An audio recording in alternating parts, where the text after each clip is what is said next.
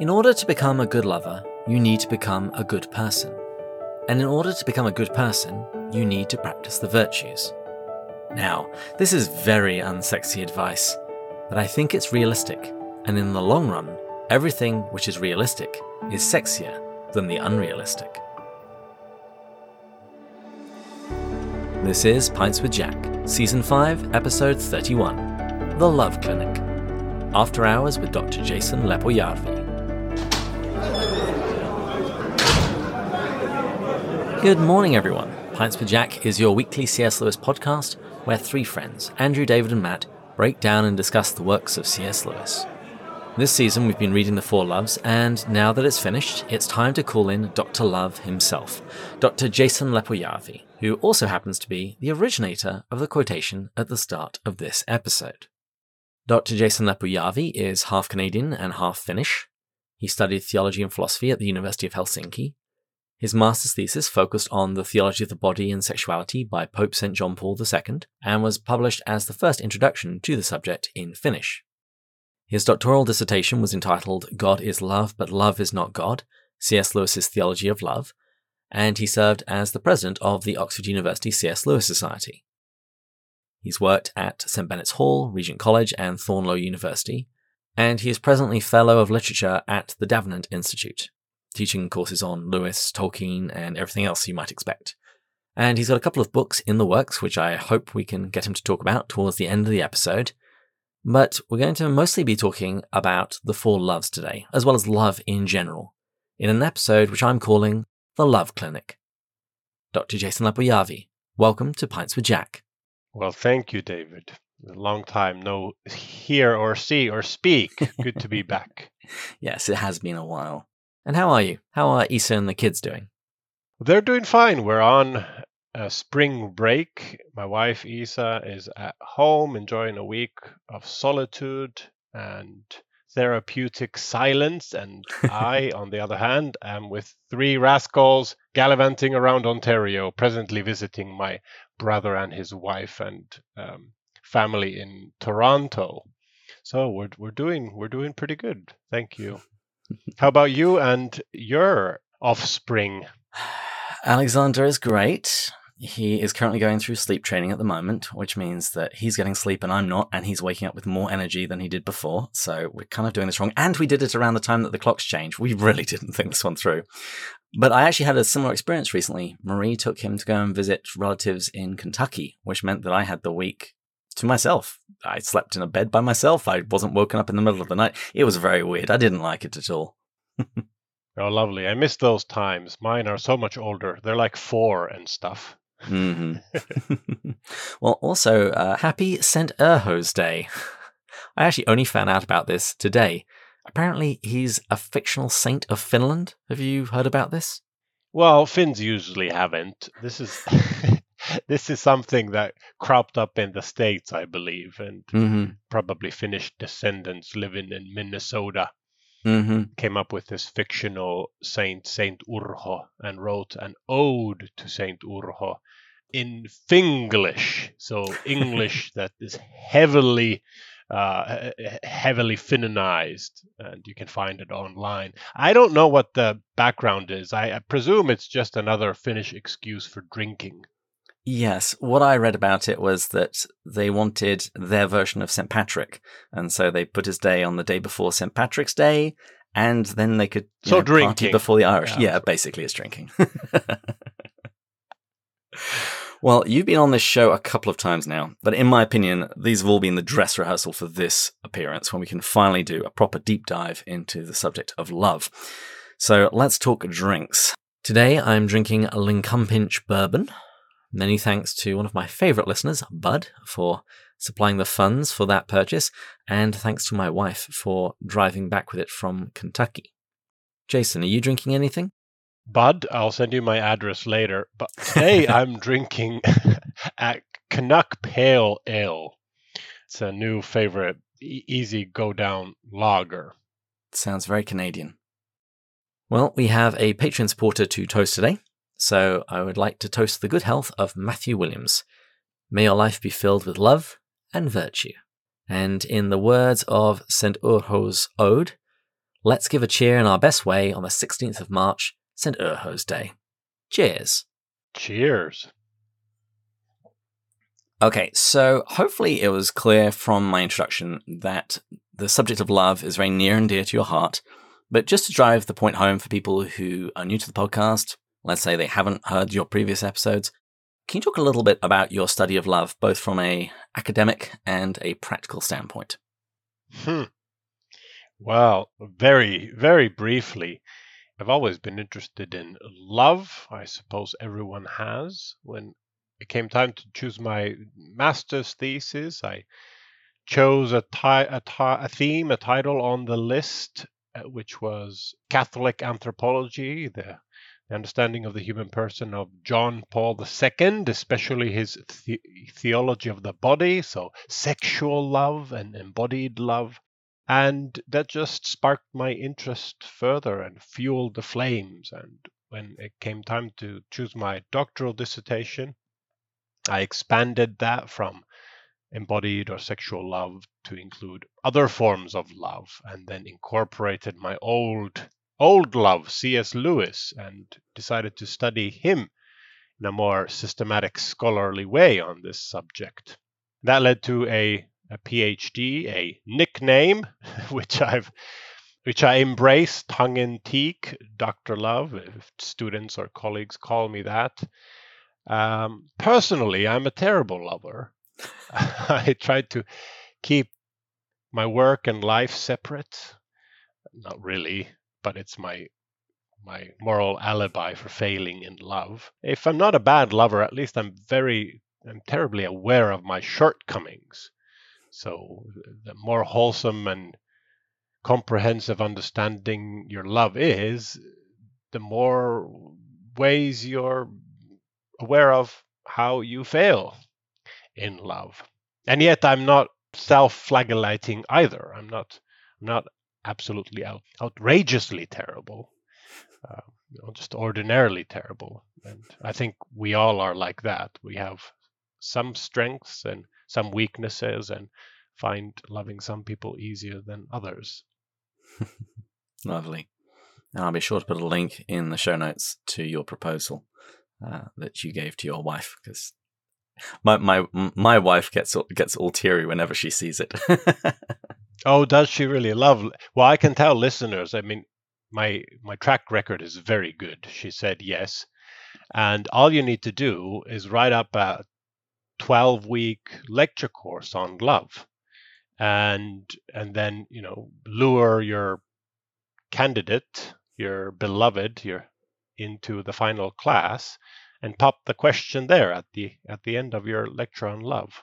I promise you, if you do that, starting with writing those lectures, you'll have a 90% chance of victory. Well, let's push on, because I've got a bunch of questions about the 4 loves.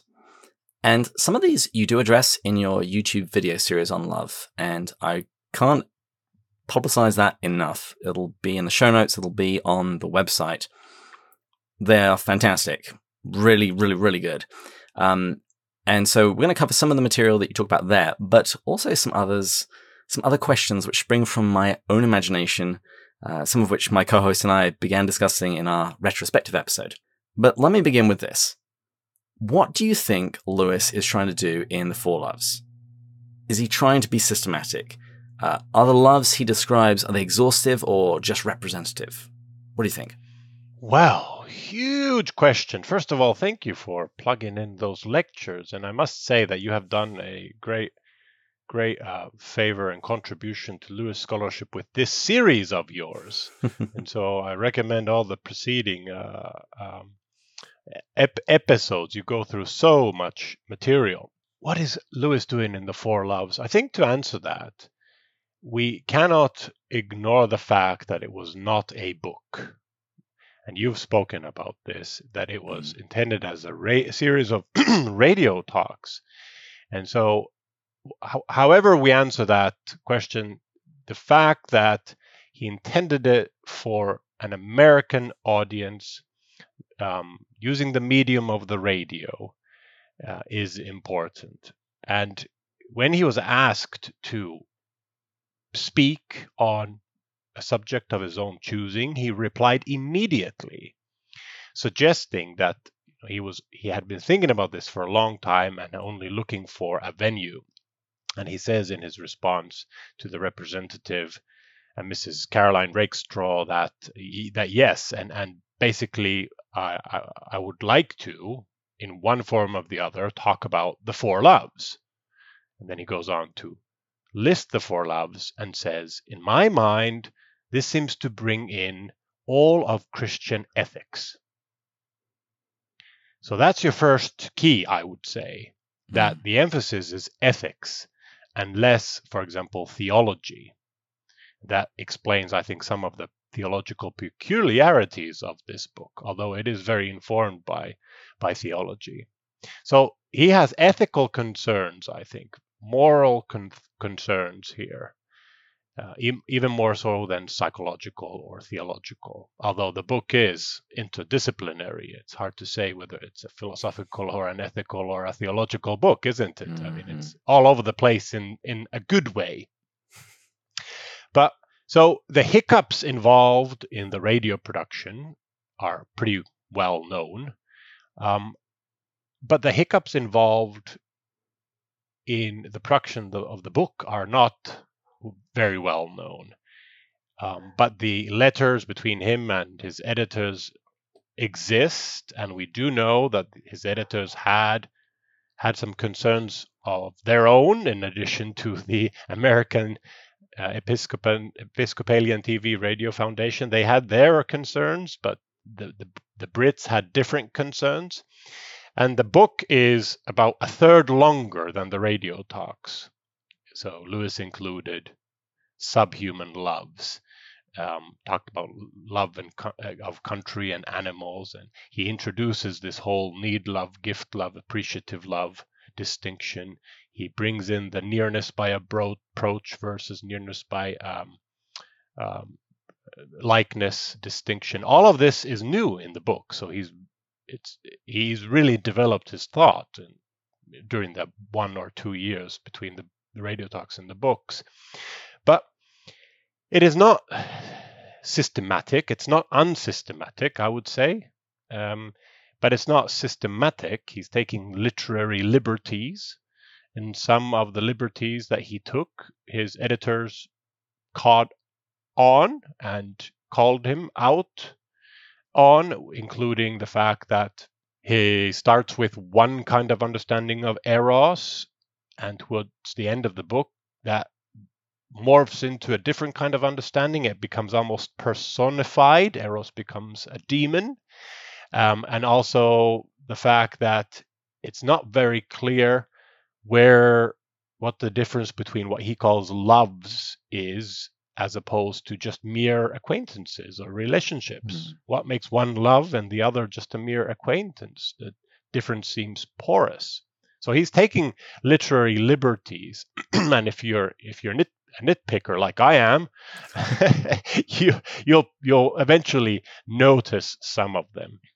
So just to recap, I don't think he's being systematic, comprehensive, certainly not. He's trying to hit on some key ethical considerations, especially, and secondarily theological considerations that he's worried about, that he wants to counter apologetically, correct some false tracks, false trails, perhaps in 20th century Christian discussion of love.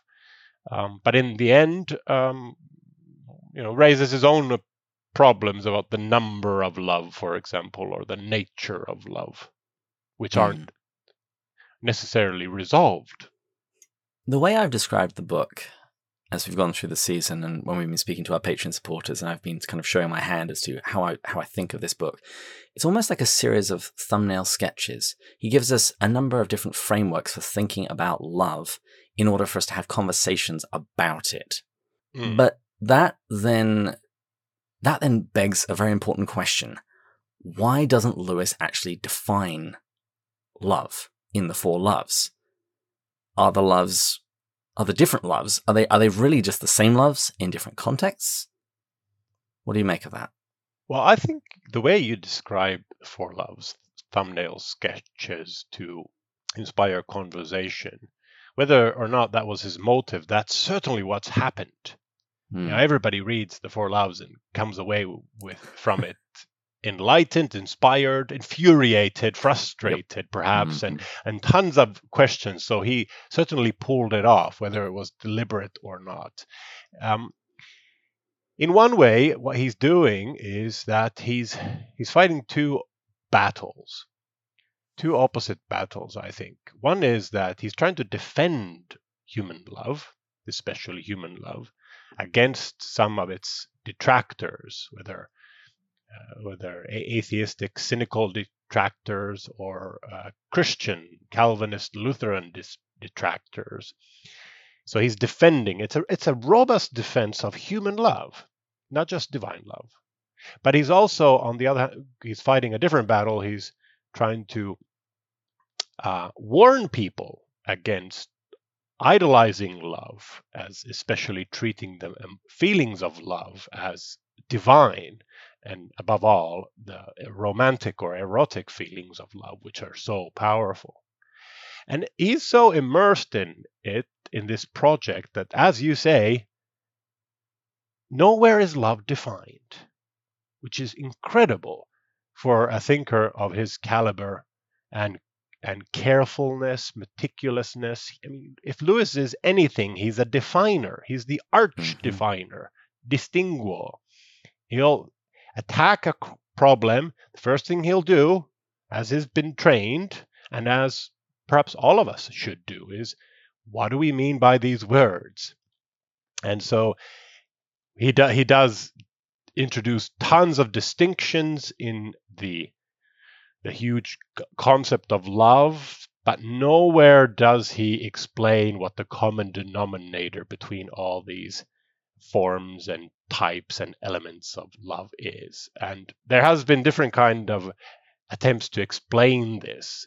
There's an American Lewis scholar by the name of Caroline Simon, who in the Cambridge Companion to C.S. Lewis says that possibly Lewis kind of trusted his audience to recognize the rudiments of love, and thereby not feeling required to define love. I don't buy this. I don't buy this explanation myself, because I think it's an excuse, and he never does that elsewhere. Like, you all know what I mean by pain, so I'm not going to define pain in the problem of pain.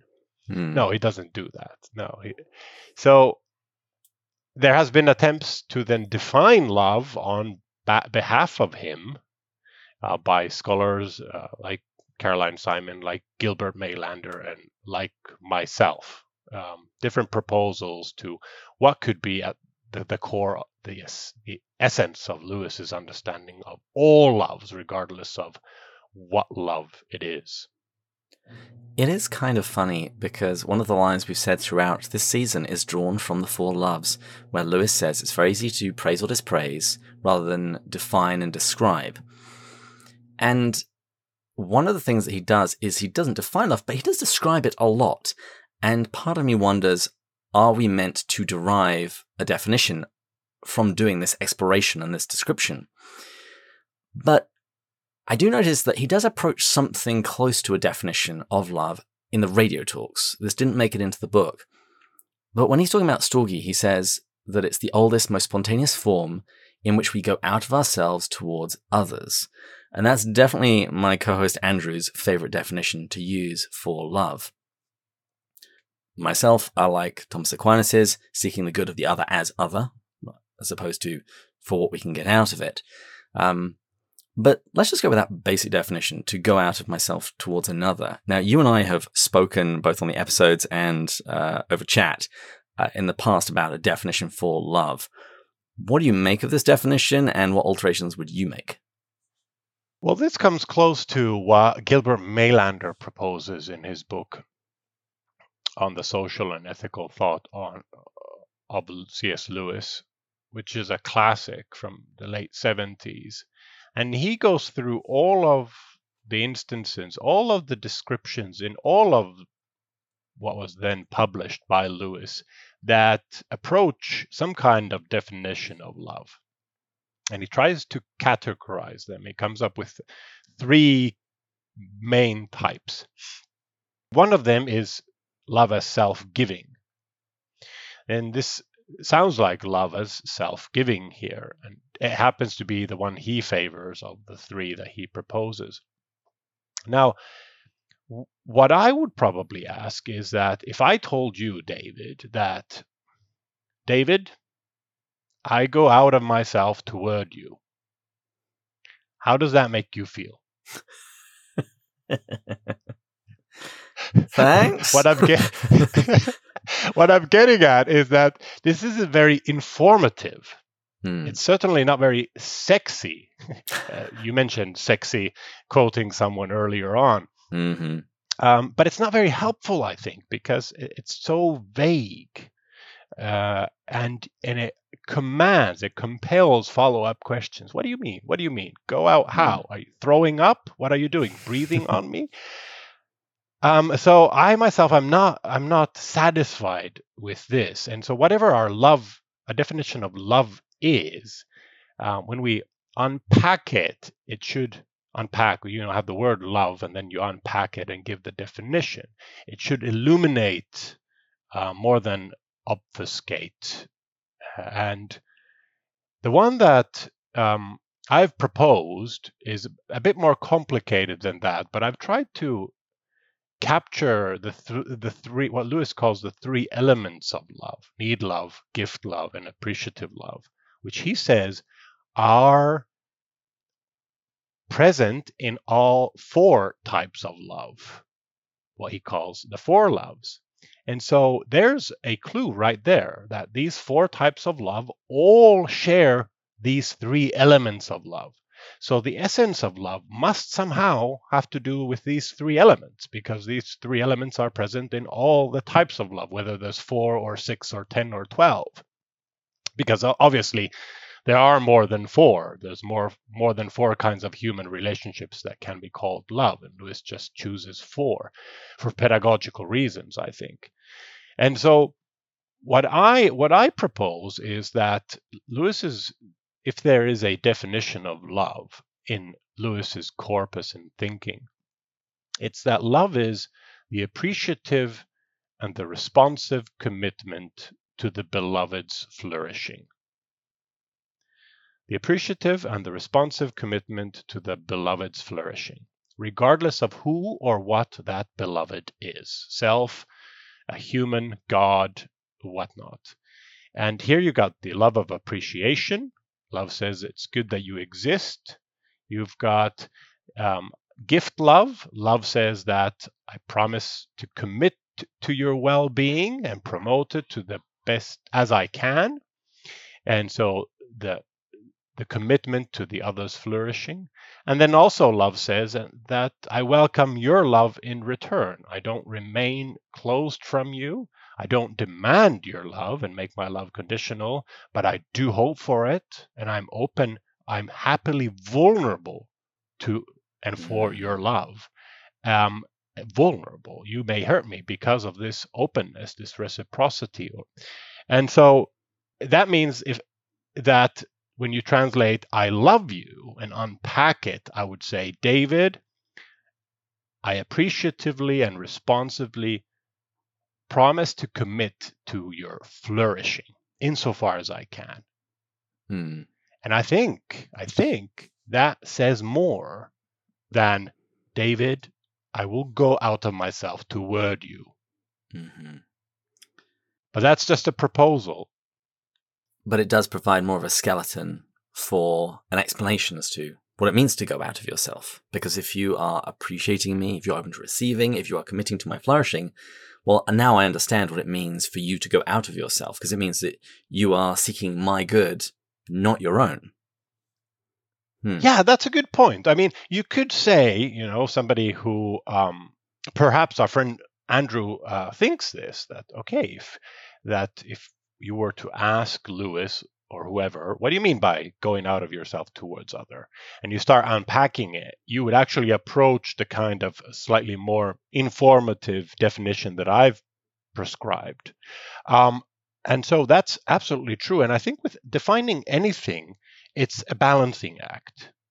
I mean, you cannot go on defining forever. And yet you need to define enough to capture the basic rudiments of the love for the definition to be helpful. And I use the analogy that you can lose a bar of soap by two ways: by squeezing it too hard, or by have a limp hand, and you'll drop it as well. And the same with defining anything. It's really, there are justified reasons for expanding your definition of a concept and contracting it. Absolutely. Now, I have a question about charity, but I'm actually going to put a pin in that just for a little bit longer. Let's talk about the natural loves, because as we've read the Four Loves, we've suggested at various points that Lewis's perspective is very much influenced by his gender. He was a guy. His occupation. He was a teacher at Oxford and Cambridge. His era. It was published this in 1960. The state of his life. He spent most of his life single and then was recently married. And the various life events. At the time he was writing this, Joy was dying. So how much of what he says do you think is universal, and how much do you think is specific to him? Because a lot of people criticize the friendship chapter, saying that this sounds like mostly male friendship, and one of your videos goes into this in more detail. But generally, and in that particular case, what do you make of what Lewis says? How much of it is universal, and how much of it is colored by his gender, occupation, era, state in life?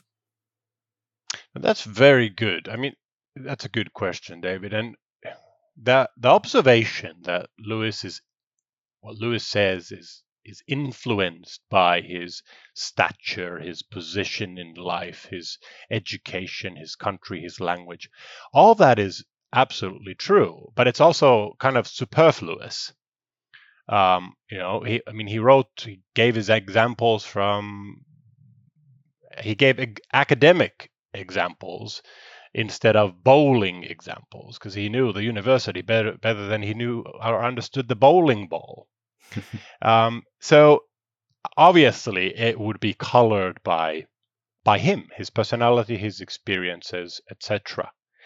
But sometimes when we say this, that it's influenced, the assumption there is precisely what you pointed out earlier, that it's influenced to the extent that he is occasionally presenting something peculiar and individual as universal and as a generalization.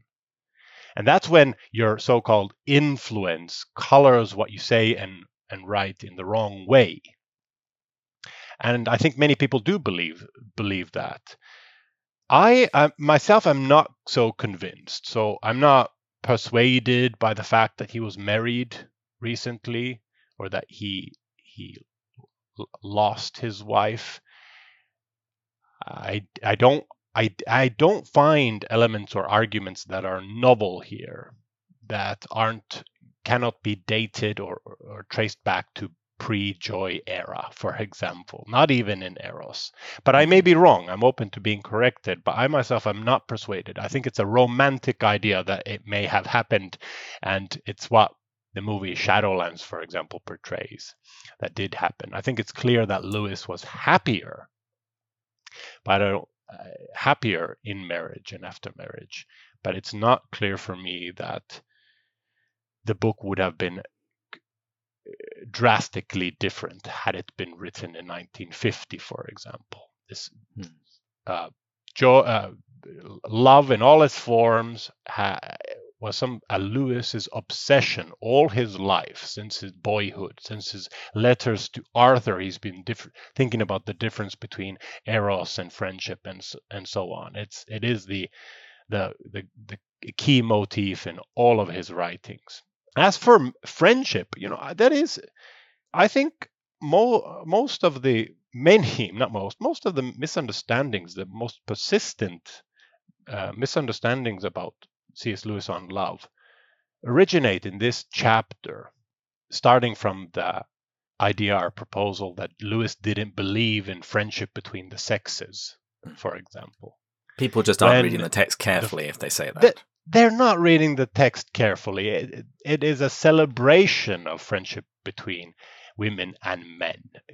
Lewis goes as far as to say that this friendship even enhances eros, and he in the radio talks he's very open. He says, like, I myself prefer this change, in this historical change, much more now that we work together side by side in universities and so on. Real genuine friendships can then arise, and they're common. But Lewis goes on a very long rant against the uneducated wife of a friend who, out of envy or whatnot, kind of shipwrecks and sabotages male friendships. And that may be personal, just like he exercises a demon in Surprised by Joy when he goes on a long spell talking about his early childhood and upbringing, and his awful experiences at the hand of the sadistical principle. But this is probably some quite personal. And then, but I think what happens is that kind of this mars our reading of that chapter. He sounds like he's sexist, but he's not. He's trying to defend love, friendship. But on love. that point, it does feel like he needed an editor. It's like, okay, Jack, this is a great point, but we need it to be about a third of the length. Otherwise, people are going to be looking. Did try. Mm-hmm. They tried. His editors, Milton Waldman and Mr. Collins, did send him a long list of things, and some of the changes he was happy to work on, and others he just shrugged off and said, "Tut tut, you're wrong." But yeah, he did need an editor, a more strong-headed editor, and his editors were actually writing to each other behind Lewis's back. We have their letters, and they're concerned for Lewis. They're concerned for Lewis here. And they end up saying all sorts of unflattering things that you don't want your editor to say. Certainly not as a blurb. They wouldn't work as a blurb on the back cover. But friendship, I hear it so often that this friendship is a friendship that women, or men more than women, recognize and embrace. Again, I'm not fully convinced. It's my mother's favorite chapter out of all four. I would propose. Well, the most common objection here is that it's Lewis's when Lewis presents friendship as uninquisitive, not interested in the other person's, the beloved, the friend's personal affairs. That is a real turnoff for women, especially in an era where self-disclosure is the hallmark of friendship. Now, my proposal is, and I've spoken of this in a lecture online as well. My proposal is that Lewis's personal peculiarity, which is not universal, is his privacy, is his sense of privacy here. But that privacy is not essential to Lewis's friendship. The core of Lewis's friendship is the shared joint passions. Now, if a man or a woman recognizes shared joint passions as an element of friendship, but is turned off by the supposed uninquisitiveness, that's perfectly fine. I think that's Lewis's understanding of friendship per se hasn't been damaged at all. Lewis himself preferred a certain kind of friendship more than other friendships. However, one of the joint interests or passions that we share, right, David, is the everyday context of each other's lives. So we can, if we want to, if that's what we're interested in as friends, talk about Alexander, talk about my wife Isa and your wife, and talk about my children as the primary interest in our life at this moment. And that is the glue then that draws us together, among other things like C.S. Lewis, perhaps. So that's probably what I'd say. And I'd also kind of say, very provocatively suggest, and I'll close with this, suggest that Lewis's understanding of friendship is very inclusive, surprisingly inclusive, because when he says friendship doesn't care about your past history or your class or your income of your profession or your family or so on, what he means by it is that you don't have to be a certain kind of person to become my friend. As long as we ask the same questions in life. And that is very anti-racist. That is very egalitarian. It looks beyond gender. It's the opposite of an atomized understanding of friendship. And at the end of this sort of friendship, Lewis says, the friend will know his or her friend better than anyone else. So in the end, as a bonus of this, of not erecting these artificial barriers through prejudice, preventing friendship from forming, the bonus, the dividend this pays is that you actually end up knowing about also the personal affairs of your friend better than anyone else. So I'm being slightly provocative deliberately just to introduce a different voice in the conversation. And this is why I've said throughout this season, I think Lewis needed a better editor, because I think you've hit the nail on the head. The sting would have been taken out of that tale if you said, this is just not what this is not what the love is about. It's off at the sides. It's not the primary focus. And as you say, it's much more inclusive. And particularly given that Lewis was very familiar with the classics, when you look at Greek and Roman authors writing about friendship, they demand parity on all of these sorts of issues. Your social standing, your wealth, your ability, your power. And he's saying that friendship actually doesn't require any of that. It's superfluous. It's about the shared interest. This is radical. Yeah. Innovation. And connected to that, I interviewed a patristic scholar about his book of Friendship and the Fathers, and we were talking about this a little bit, and I think this definitely plays into the other issue that people have with the friendship chapter, that this self-disclosure can also be something around which a friendship can be built. When I've asked women and really pressed them on what they don't like about this, they will say that I don't necessarily have to have a shared interest, but if we've bonded over something, if we have revealed ourselves to each other, it's that shared life around which our friendship is built.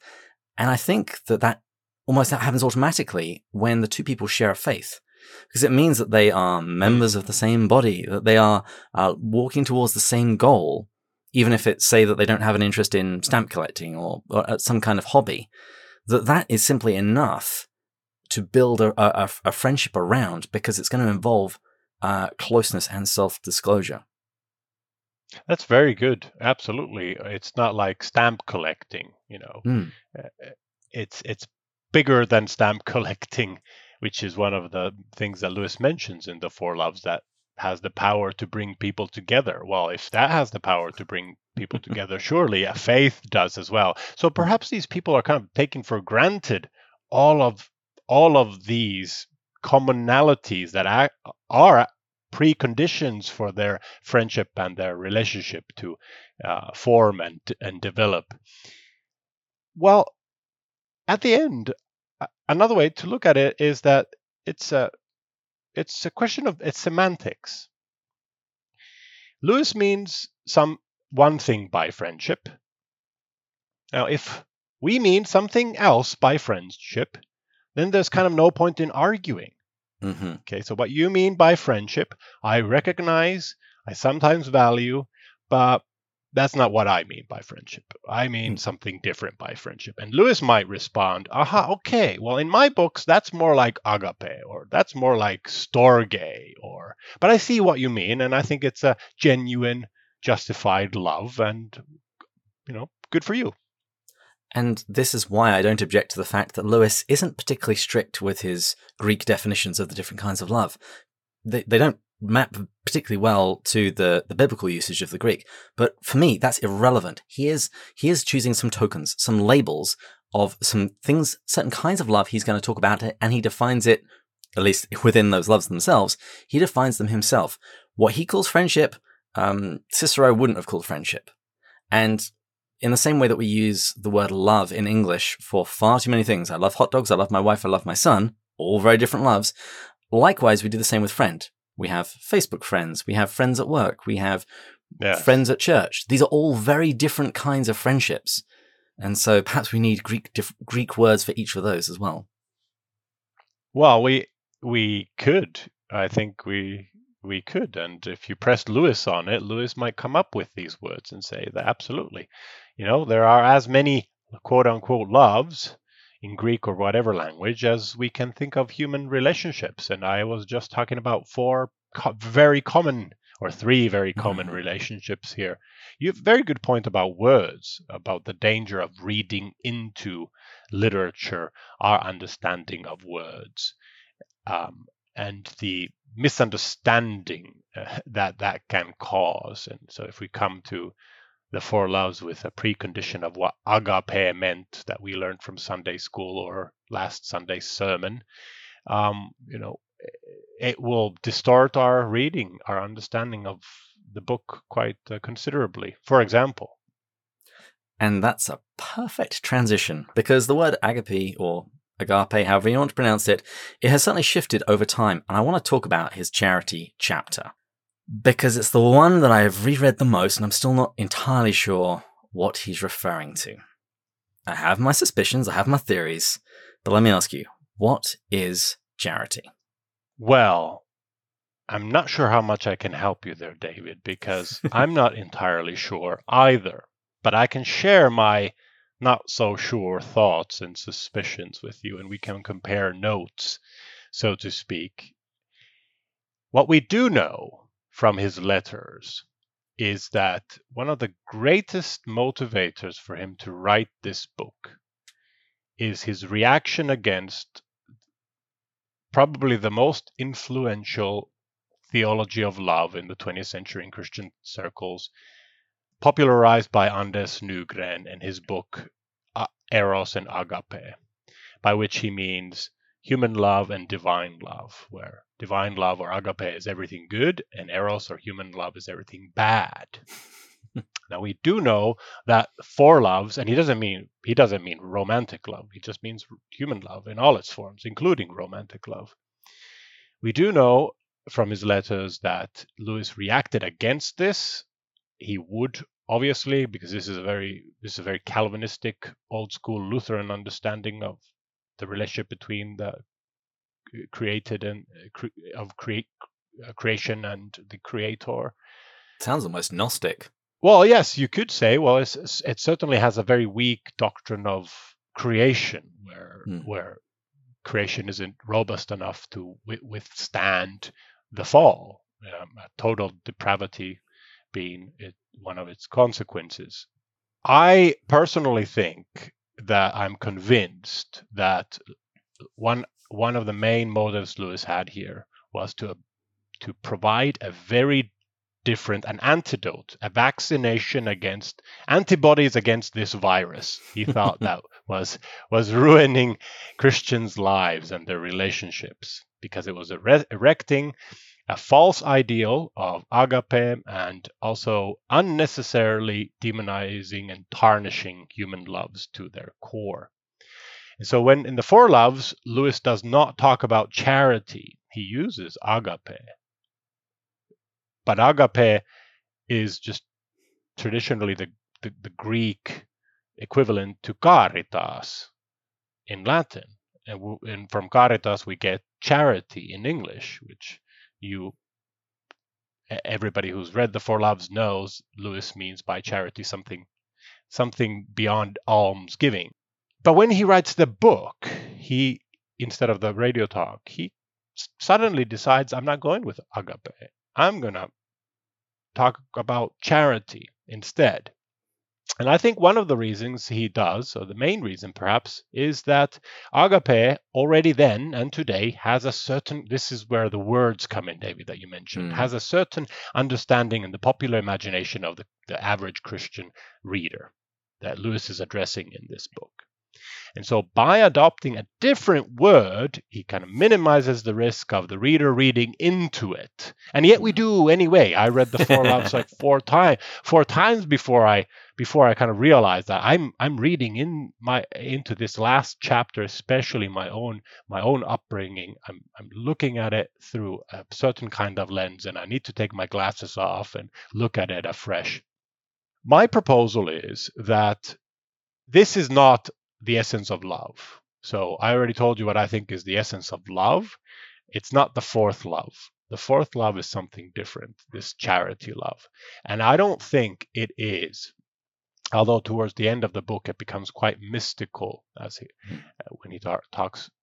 It becomes very mystical to the point where he says, I must stop here, and where a better book would begin, mine must end.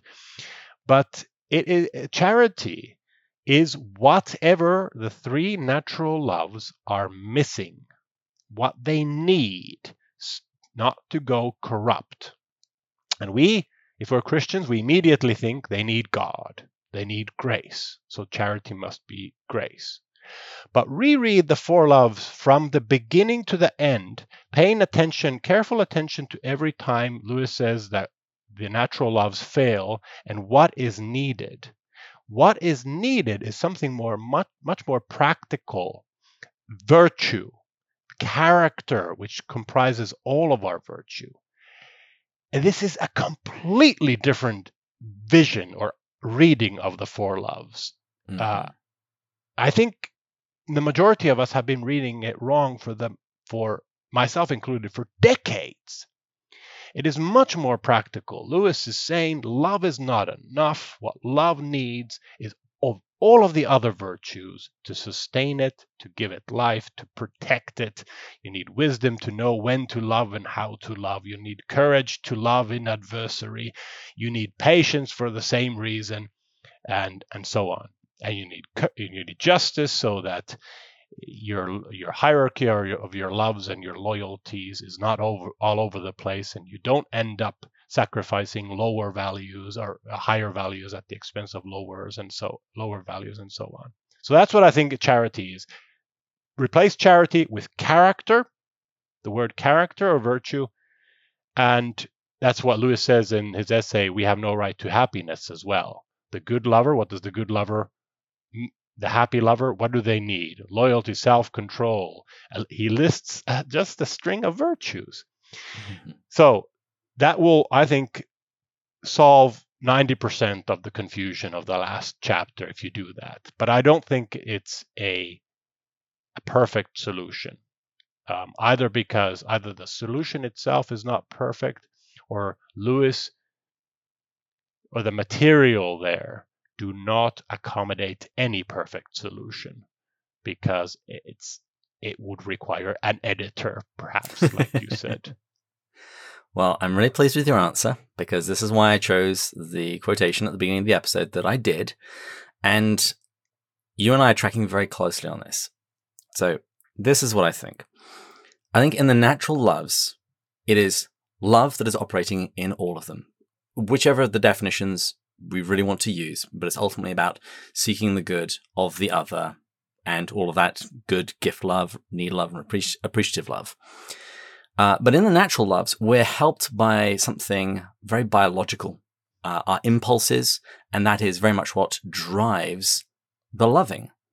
The way that I love my mother, my immediate family, my roommates. This is what drives the way that I love, and Lewis just happens to call that storge. In friendship, the thing that drives the love is almost more intellectual. Lewis himself says it's the least spiritual of the loves, but it's that shared common interest. That is the fuel, so to speak, that drives my loving of my friend. And in Eros, we all know what drives that. Now, that one has a very strong biological impulse. And so the way that I view his chapter on charity is we are taking that to its completion. As you say, it's the whatever is missing in those other loves. And I do think it's virtue, and you're absolutely spot on. Yes, throughout he keeps coming back to what is needed is virtue. But in that charity chapter, he talks about the whole of the Christian life in one particular relation. When we spoke about it, it's our relationship to God. And I think this is where we can bridge what I think he's actually saying with the common misconception of what he's saying. If I'm orienting my life, if I'm orienting my loves, ordering my loves according to my relationship with God, not only will they be correctly ordered, but if you're a Christian, you believe that God gives you help. He gives you grace. Paul says in Romans that the Spirit has been poured into our hearts, that this is the thing that strengthens us and therefore strengthens our virtues. And we say charity is one of the theological virtues, just like, it's in a separate category, but not that dissimilar from, say, the cardinal virtues. So I think, viewed that way, I think we can reconcile all of this together. I think, yes, it's primarily about the virtues, and it's pure in the sense that it isn't requiring either the stimulation of biology or mind or anything else. It is now about our orientation to God that is driving, empowering, and our love and ordering them all. I like that. This reminds me of the abolition of man, which is perhaps a surprising link, but what you said about the natural loves being biological and organic and instinctive. In the abolition of man, the metaphorical conception of the human person is head, chest, and belly. The head rules the belly, so appetite, sex, so on, through the chest. The chest being the seat of magnanimity or character, the virtues. And so if Storge and Eros are very belly-like, and friendship is very head-like, like you said, intellectual, you need the chest, what makes a human person, in order to organize both the head and the belly. And that's character, that's virtue. And it's ordered by the Tao, which points upwards and outwards. It's ordered by the natural law. Mm-hmm. That's a really good bridge to the idea of Christian love. So the natural law is not Christian. So the natural law is natural, it's universal. When we ask whether there is a distinct Christian love, what we're really asking is there natural law or is there not natural law? Because if there is natural law, if the requirements of the good are universal and universally recognizable, then what fulfills the good, the requirements, which is love, must also be universal and universally recognizable. And so it cannot be a distinct, separate Christian love that non-Christians do not share. Otherwise, we will have reinvented a new ethical paradigm, a new set of rules, which Lewis outright rejects. Jesus didn't come up with a new set of rules.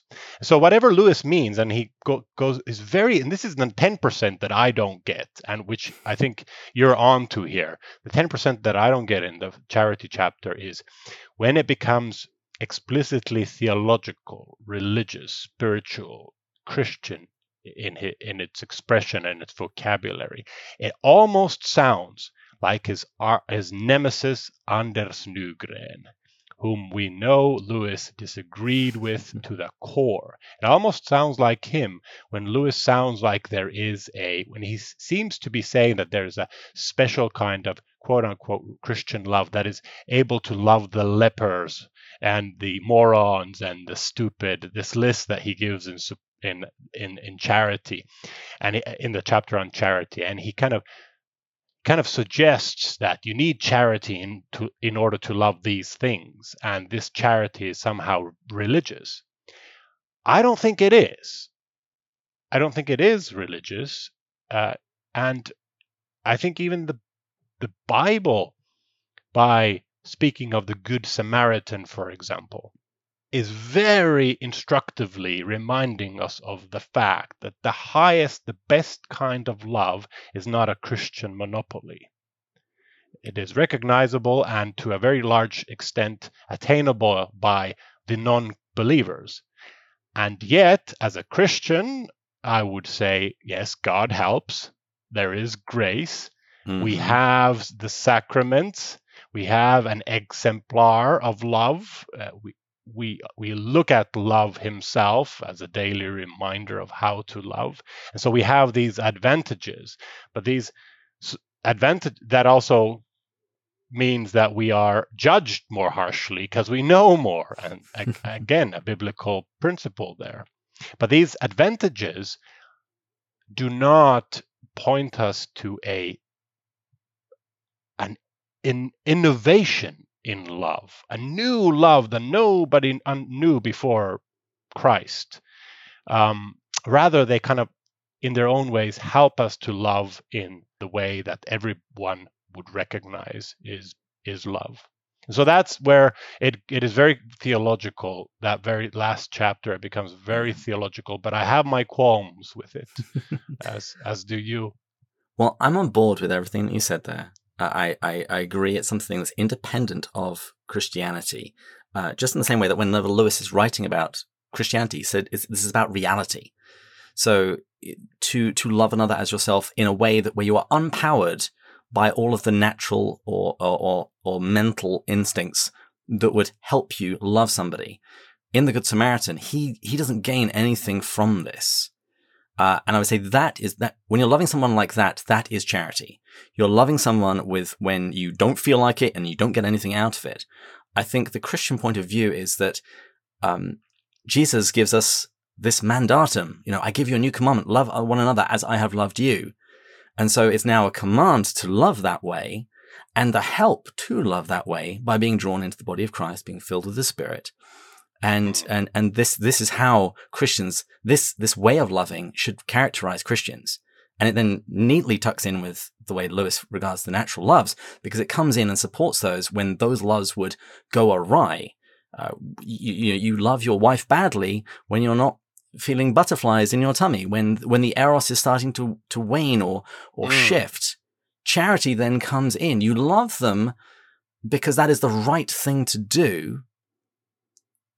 And we would then say as Christians, and it's God who helps us. And when we see charity happening outside of the Christian fold, I think we can still say that this is still a kind of love that is naturally expressing the love that God is, and therefore almost has to be supported by him.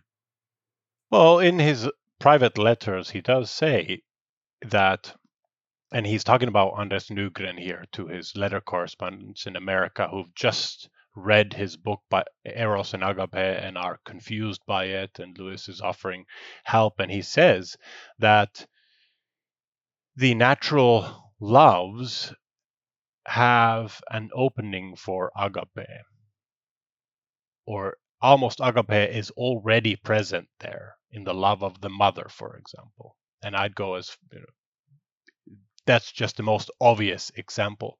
When we, like sometimes as Christians we do, when we say, okay, well, if you're not a Christian and you end up succeeding in love, it was God that loved, not you. I can't really enter this debate. I think it becomes kind of meaningless. The motive is to protect God's sovereignty and not to give any agency to humans, and that's motivated by a certain kind of theology that I don't share. I have no problem in giving humans agency in love, and when the love that Christ commands, I think one way to think of the innovation there is that not the actual love itself, but the proposal that this is actually how I love you, how God says to us, how he loves us. So you all know that love is this, but let me tell you something. I, God, your creator, also love you with this love. And that's kind of radical. That's not radically new as well. Another very common understanding or proposal is that what Christianity brought was an expansion of the recipients, the spectrum Who is my neighbor? Of love. Who is my neighbor? Okay, that's new. The love is the same, but what's new is that you need to be less discriminating in demonstrating that love, and yet including loving your enemies. And yet Lewis says in reflection in the Psalms that he was shocked when he first realized that when Paul, for example, is talking about loving your enemies, Paul is quoting the Old Testament, the Hebrew scriptures. And so even that aspect is not a Christian, distinctively Christian, although Christianity gives it a new emphasis, a new impetus. Love of enemy. Well, that's actually another nice transition. Let's talk about enemy love, because we're running a little low on time, but I want to give people a little bit of a flavor of the things that you have been thinking about, writing about, talking about, and arguing about with me in Facebook chat. And we're recording at a time when there's a war going on in Europe. So what is your current thinking on enemy love? Oh my goodness. It's preoccupied my thinking and my writing lately quite a lot, even before the war in Ukraine, even before Russia's invasion. And I've spoken about it in a number of lectures and guest lectures recently. Lewis has a lot to say about the enemy love, and I'll try to be brief, David. I think his best thoughts, his most interesting proposals are during the Second World War in letters, first of all in personal letters, and in essays, and finally in books like Mere Christianity. But if I was a Lewisian and I'd ask any question about enemy love, I would first begin by defining key words. So what is enemy love? Otherwise, we don't know what we're talking about. And so, again, I have a proposal. And the proposal builds on my earlier proposal of love being the appreciative and responsive commitment to the beloved's flourishing, where the beloved is one's enemy. And so loving this enemy is like loving everyone else. But who is an enemy? Who is an enemy? And I think your enemy is a neighbor you're commanded to love, but is one of the more difficult neighbors to love. They're difficult to love not because they're dumb or idiots, but they're difficult to love for specifically enemy relative reasons, which are, and I propose there are two, which are you feel resentment toward them because of something they have done or said, and or they seek to injure you physically. And so the latter would be, a rapist, a soldier, and that's an enemy. The former could be your parent, your child, your lover, it could be anyone, somebody who has caused you to feel resentment, which is inimical to loving that person. So when there's threat of violence or war, when there is festering resentment, these are the two specific enemy related obstacles to loving an enemy.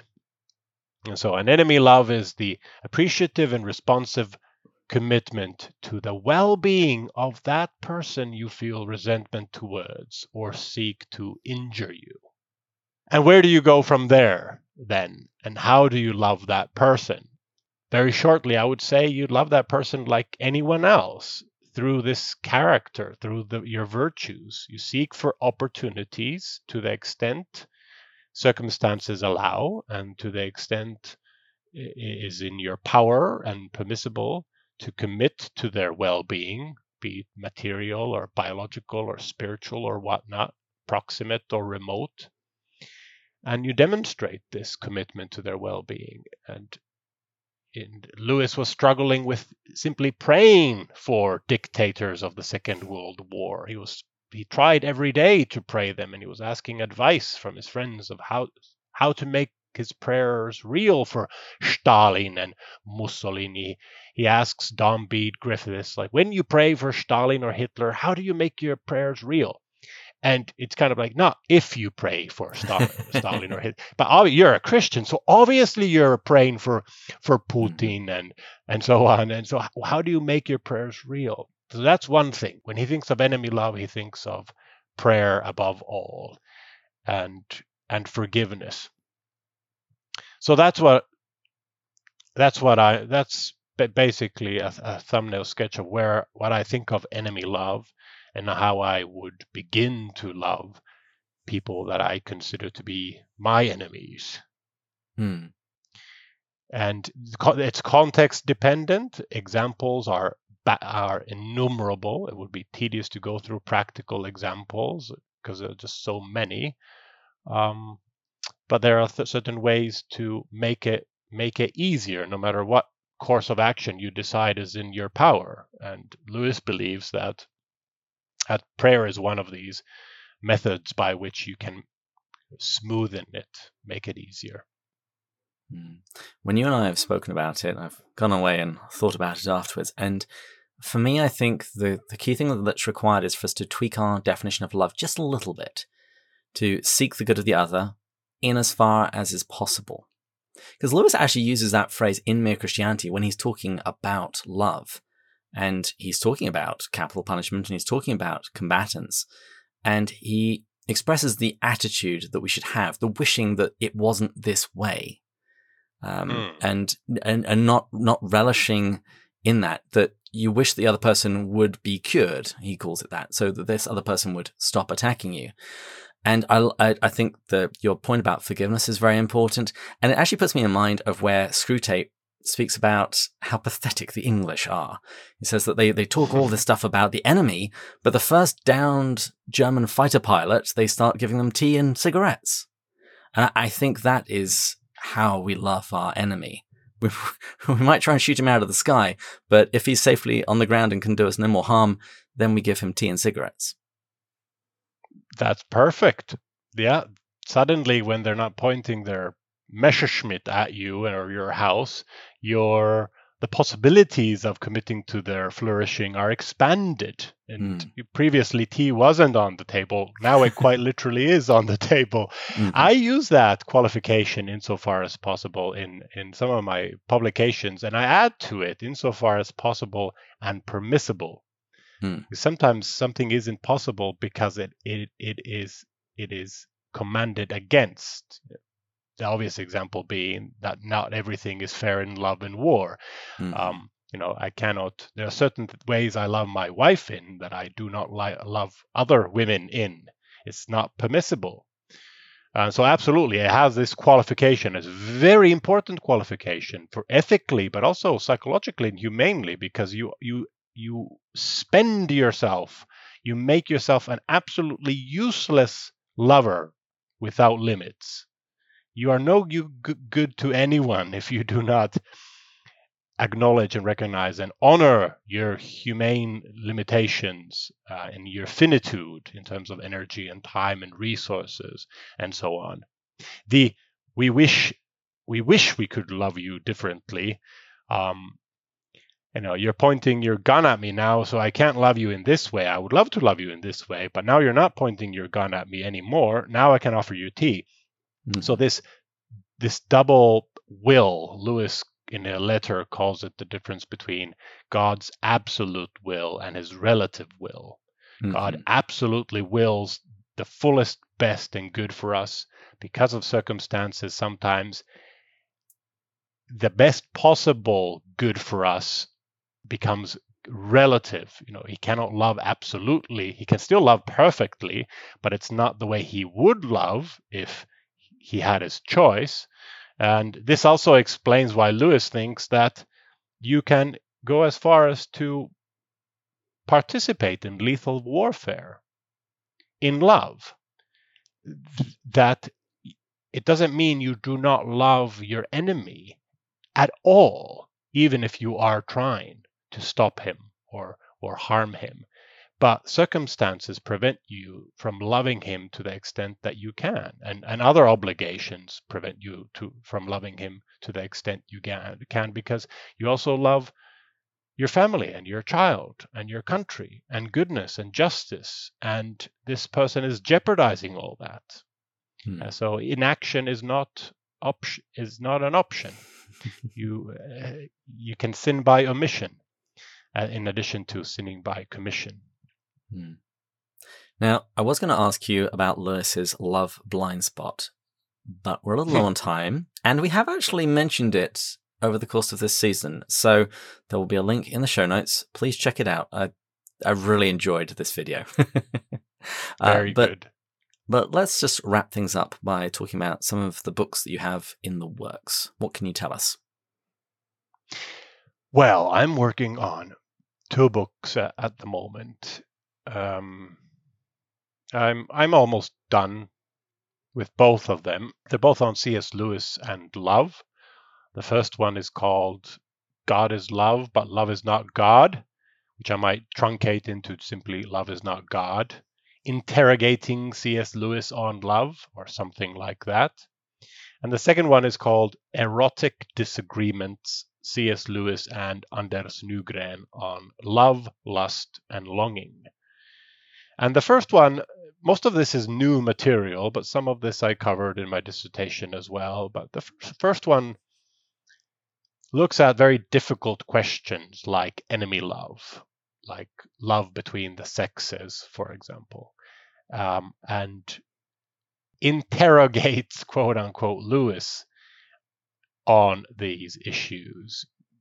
And I try to signal there that I'm not being uncritical. But Lewis is also interrogating the issues himself. He's not being uncritical. And so we have a lot to learn from him on enemy love, just for example. And the second one is more specifically on the discussion on Christian love in the 20th century, largely inspired by Anders Nygren, the Swedish Lutheran theologian that I've mentioned many times. Much of the 20th century theology of love is a response to him, because his book really revolutionized or invigorated discussion on that front, including Lewis. Much of what Lewis wrote today is partially motivated by Nygren, negatively more than positively, but still Lewis has good things to say about him as well. So Erotic Disagreements, C.S. Lewis and Anders Nygren on love, lust, and longing. And I've got pretty wonderful, formidable professors writing prefaces for both of these works. I can't reveal them yet, but we will see. Hopefully I finish them by the end of the summer. Wonderful. If you need an alternative title about the interrogating C.S. Lewis, I quite like Lewis in the Dock. Lewis in the Dock. That's very good. It also echoes Lewis's own where God Lewis is the one being interrogated. He's the one being cross-examined in the British dock. Which now where British readers would understand it. Would Americans, when you say someone Probably is in the not. dock, Probably what do they think of? San Francisco pier, something waiting for ships or something. So that might be it's a little bit of an impediment. It always makes me sad when I think a joke is so clever that people won't get it. It's kind of like when you're so sarcastic, people just think you're stupid. Yes, that's a fine line. Well, Dr. Lepojärvi, thank you for coming on the show. I hear the call for final drinks at Bar Bakkari. Is that how you pronounce it? I looked for exciting bars in Helsinki. Bakkari. Bakkari. Okay. That means back room. Ah, okay. Well, I hear the last call, because apparently they still do that in Helsinki.